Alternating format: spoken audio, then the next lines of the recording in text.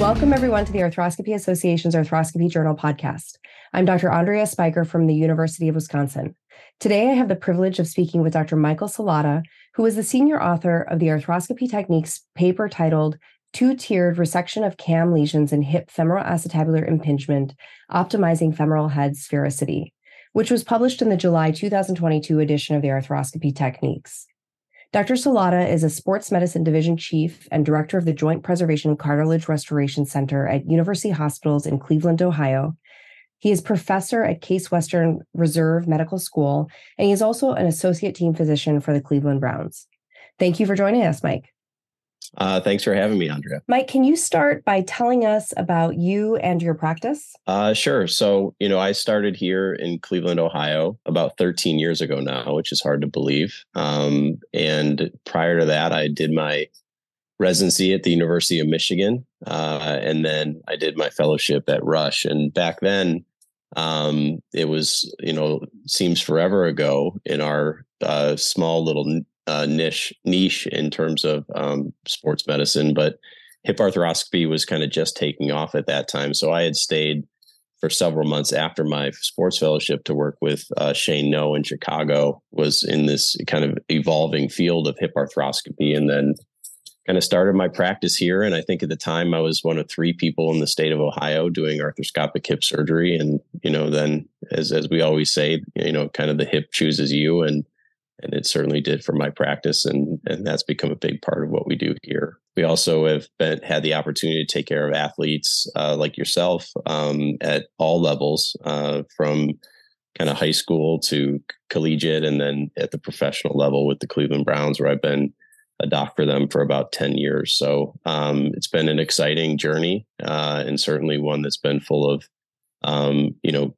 highs and lows and humbling times, but also very rewarding. You're absolutely right, Mike. I think the world of hip preservation is so unique, and that even in the course of our careers, we've seen such a change and such evolution. So thanks for sharing your story. Today, We're going to be discussing your techniques paper describing your two-tiered approach to a cam resection.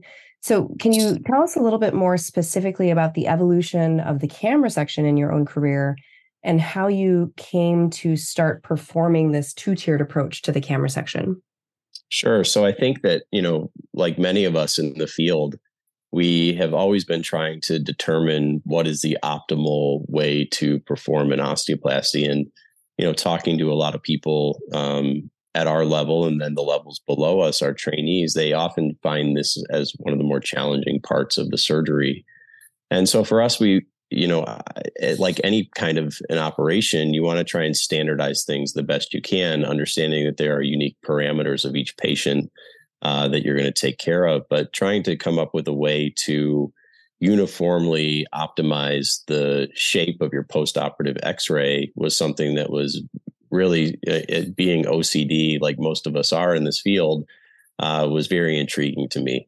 And so through some of the data that has come online more, probably in like the last 5 to 6 years, where we've had some really great post-processing imaging modalities where we can really kind of identify where the location of impingement exists in some dynamic modeling. That was the first thing that kind of spurred my interest in understanding that, the majority of impingement occurs kind of mid-neck and down. And proximally, there's not as much that needs to be done from a optimization of the shape of the ball part of the ball and socket. So we kind of took that data and then developed a technique around it, using some of that imaging data to shape the way that we do things. And for me, that has probably been the single biggest change in my practice that has helped to improve my efficiency. And so what we're really striving for is this proximal convexity that kind of dips into this kind of mid-neck and distal concavity to avoid over-resection proximally, which we had seen from some other places around the country that were doing surgery that then ended up getting referred to us. And so trying to avoid those complications, and certainly probably, I'm sure early in my practice, we struggled with those things as well. to try and make sure that we perform as optimal of a technique of reshaping the ball as possible. You hit on a couple of points that really resonated with me. I think as you mentioned in your own experience, the cam decompression part for me has probably been the portion of the hip arthroscopy that has changed the most since what I learned in training. And it's interesting to have watched that evolution in large part thanks to some of your research, this techniques paper in particular. But I think you also hit on the fact that it is one of the hardest parts for our trainees to perform. And I think that's that actually came as a surprise to me after watching my fellowship mentors perform a perfect femoroplasty, getting out into practice, realizing how nuanced that was and that it wasn't as easy as it looked. So that was really surprising. So what are your thoughts on the change in your own femoroplasty? You mentioned that a little bit on your own. Before we go into the details of your actual technique, how do you think overarching concepts of the camera section have really changed? Yeah, I think, early on when we were learning and we're probably of a similar vintage, I think people recommended starting at, the old physeal scar and then just kind of working distally from that. And, we were taught when you first flex the hip up, you want to kind of see a concentric gap almost when you flex it up to ensure that you have eliminated the impingement. And I think that tends to lend itself to a little bit of an over resection proximally, which, is challenging to recover from. There's not really a great bailout solution for that. So that was really the overarching theme for me is, I really wanted when patients came back to see me and we look at their postoperative images to be, incredibly happy with the work that we had done. And so, to try and make sure that those x-rays looked as perfect as we could make them look was really the overarching, kind of theme for this. And so that was kind of the impetus for trying to standardize the way that we do it. And I think that with the technique paper that we publish and the way that we do it, and obviously this is just my experience and everyone will have a slightly different variation on what they think works best for them. But it's allowed us to create a very reproducible way to, generate the type of images and the type of shape that we were going for. And as you know, it is challenging. You're using a 70-degree arthroscope. You only have two-dimensional cues to kind of recreate a three-dimensional shape, working about 1.5 feet away from where the work is being done, where your hands are. So plus, not to mention the soft tissue tension that's on your hands because the hip is a relatively deep joint. So, trying to come up with a way that makes it reproducible and as easy as it can be to create these shapes was really something that spurred the research and the technique in our hands. That leads us well into describing how exactly you perform this technique. So I'd encourage all the listeners to take a look at your video and your techniques paper, because I think you and your team really outline this very clearly and have some beautiful images on how to do this and how to replicate this. But can you do your best here just to kind of walk us through in the audio format how someone might approach this two-tiered camera section? Sure. So I think it lends itself to, obviously, whatever capsular management strategy you prefer, whether for us, it's an interportal with suspensory sutures. For others, it's a T capsulotomy. Both work incredibly well and just depends on what your preference is. But once you get your exposure, what we generally tend to use as a landmark, and this was one of the things, trying to understand where to begin and where to kind of fine tune these things.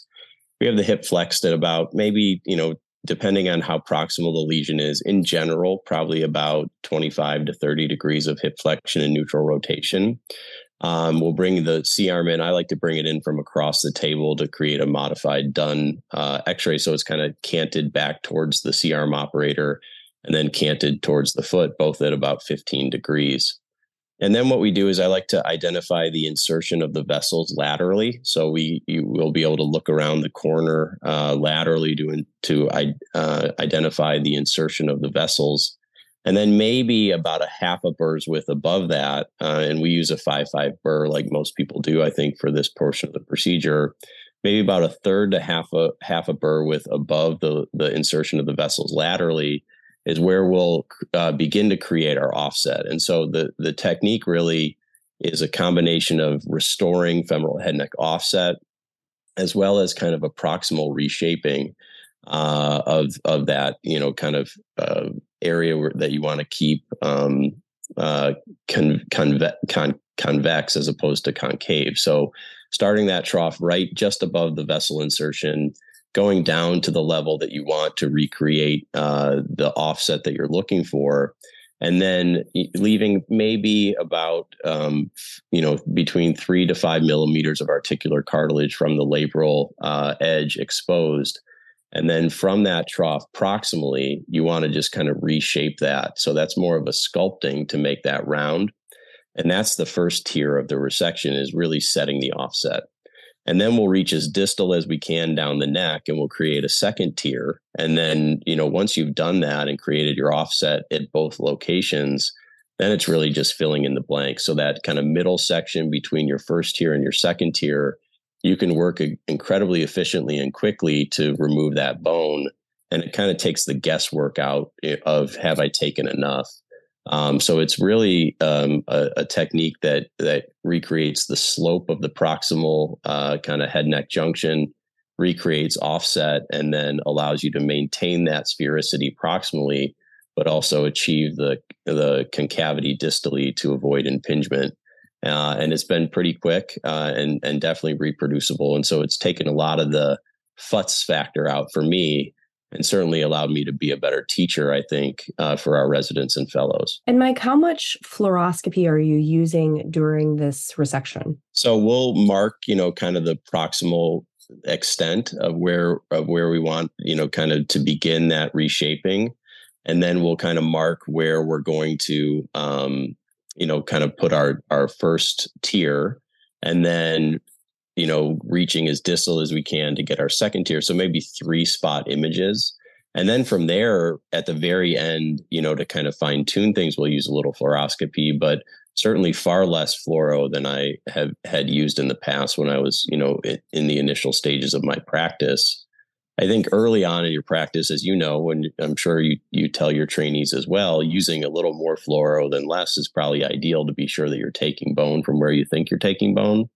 But once you've done enough, and especially with this technique, you can be pretty confident that you're going to be removing bone in the right location without having to use as much fluoro, which obviously increases the safety profile for the patient and for the surgeon. That's an excellent benefit of your technique.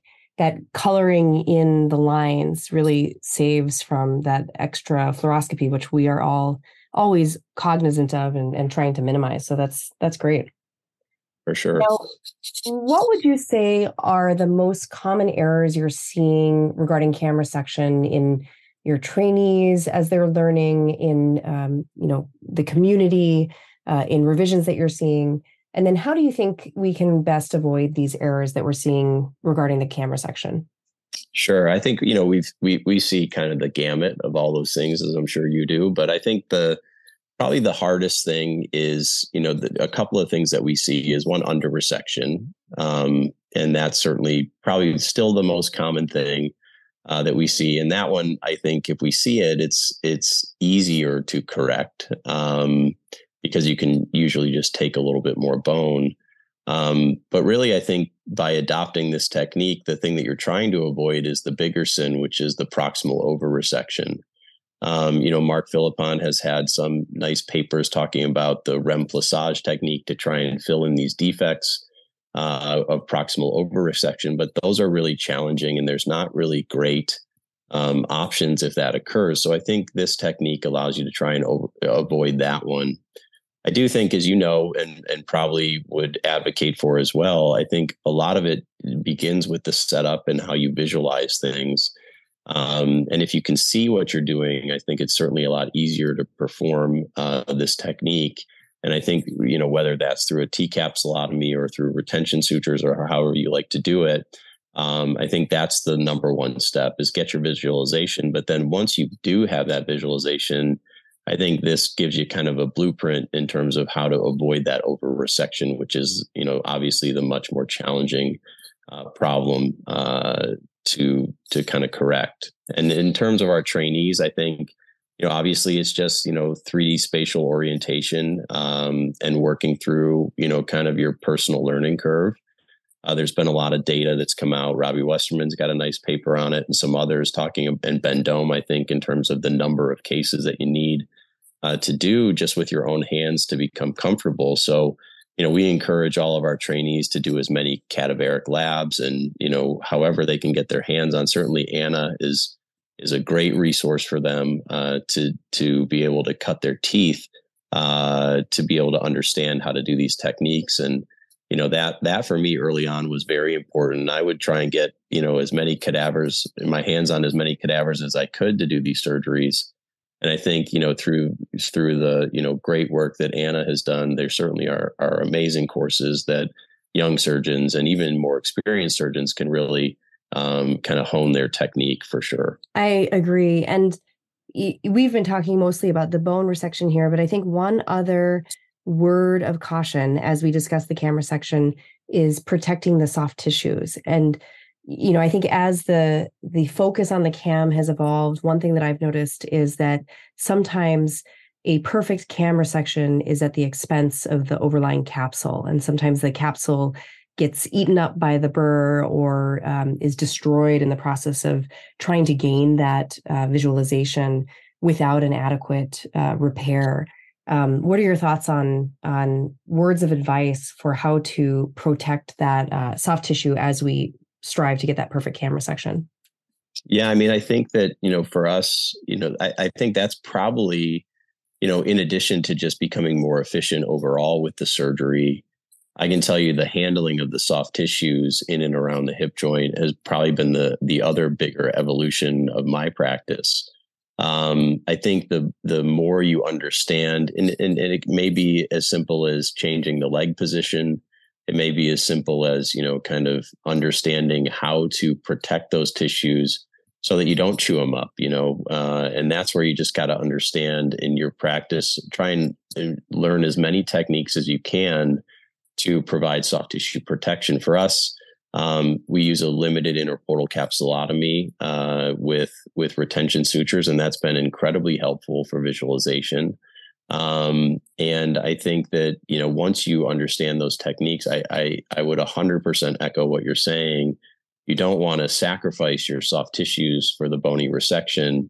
But I think that if you understand how to manipulate those soft tissues, you certainly can perform, a very good cam osteoplasty with minimal soft tissue disruption. So again, that's practice and understanding that those tissues are important. And then, for me, one of the things that we do is I kind of clear off the distal capsule pretty well. I'll do kind of a posterior lateral release of some of those kind of fascial bands where the minimus inserts onto the capsule there to really kind of mobilize the capsule. And that's been very helpful. That also allows you to understand where the capsule is or at the end of the surgery where you want to do the repair. I do the exact same thing, and I agree with you. Being able to clearly visualize that peripheral compartment above the capsule makes such a world of difference in making sure that you're protecting it and repairing it appropriately. So, Mike, you've given us some great pearls on how to perform the cam resection. Do you have any other tips that you commonly give your trainees regarding either the cam resection or hip arthroscopy in general? Yeah, so I think that there's a couple of things. One, I know that you are just like I am, where we're kind of gym rats, if you will, in terms of trying to understand as much as we possibly can about the hip. As you alluded to earlier in the podcast, I think this is such a rapidly evolving field. And one of my mentors, Tony Romeo, when I was at Rush, used to tell me that if you're green, you're growing, and if you're ripe, you're rotting. So you should always be trying to get better and trying to understand, how to do these things as well as you can, because the information comes at you incredibly quickly. So we tell our trainees really stay up to snuff in terms of what is being disseminated in terms of the data that's coming out.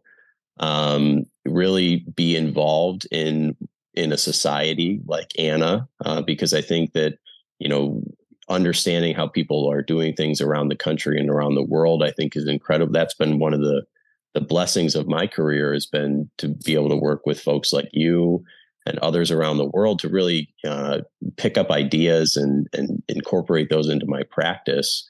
So I'm forever grateful for my colleagues who have helped to educate me.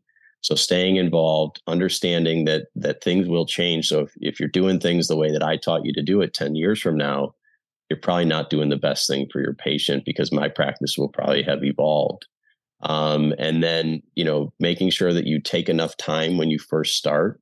So when you're doing your first several hip arthroscopies, add additional time so that you don't feel rushed. And then, we always say great surgeons do the case 3 times. So you do it the night before, you understand, okay, these are the things that I'm going to do. These are the steps of the surgery that I need to accomplish. You do the surgery, and then you have almost like a debrief or like a post-game wrap up, where you sit back down and you say, okay, these are the things that I think I could have done better. These are the ways that I think I could have done them better. And then that's the way that you really get better as a surgeon, especially in the hip. That is some fantastic advice. Thank you. So as we wrap up here, what are your thoughts on whether or not we've finally figured out regarding the CAM? At this point, do you think this is where we're going to land, or do you think our approach will continue to evolve in the future? It's interesting. We just got some data back from a paper that we're going to be submitting soon on something that we have coined kind of the reflection index. So it's a little bit of a teaser, maybe for another podcast at some point, Andrea. But so we looked at kind of, if you drew a line down the center of the neck and you flipped it over, and then you kind of try and recreate the offset and the slope on the side that you're working on to what's seen on the bottom part of the joint.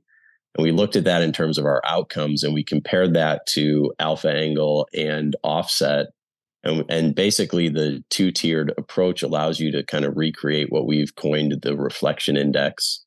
And when you do that, we found that our outcomes are better. So the one thing that correlated more than alpha angle or offset in isolation was this concept of sphericity that takes into account the slope and maintaining that proximal convexity to concavity relationship. And so when we looked at our data, we found that was the single biggest predictor when you're looking at CAM morphology in terms of your post-osteoplasty images, in terms of patients having better outcomes. So I do think that we're going to try and put a little bit of data to the technique. And so I think that's been very helpful. So I think we're moving in the right direction. Certainly, I think that, there may be further room for improvement in terms of how we do it. And as we've already alluded to multiple times, I think we'll continue to evolve and hopefully get better and better. And so my hope is that my technique becomes antiquated and we have much better ways to do it in the future. So I'm looking forward to smart people that might listen to this podcast try and figure out better ways to build the mousetrap. Well, that is very exciting stuff. And I cannot wait to invite you back to the podcast once that's been published. So looking forward to it. Well, thank you so much, Mike, for sharing your time and expertise with us today. It's really been a pleasure speaking with you. It's always great to talk to you, Andrea. Thank you so much for having me. And thanks to the folks at Anna for putting these together. Dr. Salada's techniques paper titled 2-Tiered Resection of CAM Lesions in Hip Femoral Acetabular Impingement, Optimizing Femoral Head Sphericity, can be found in the July 2022 issue of Arthroscopy Techniques online. This concludes our episode of the Arthroscopy Journal podcast. Thank you for joining us. The views expressed in this podcast do not necessarily represent the views of the Arthroscopy Association or the Arthroscopy Journal.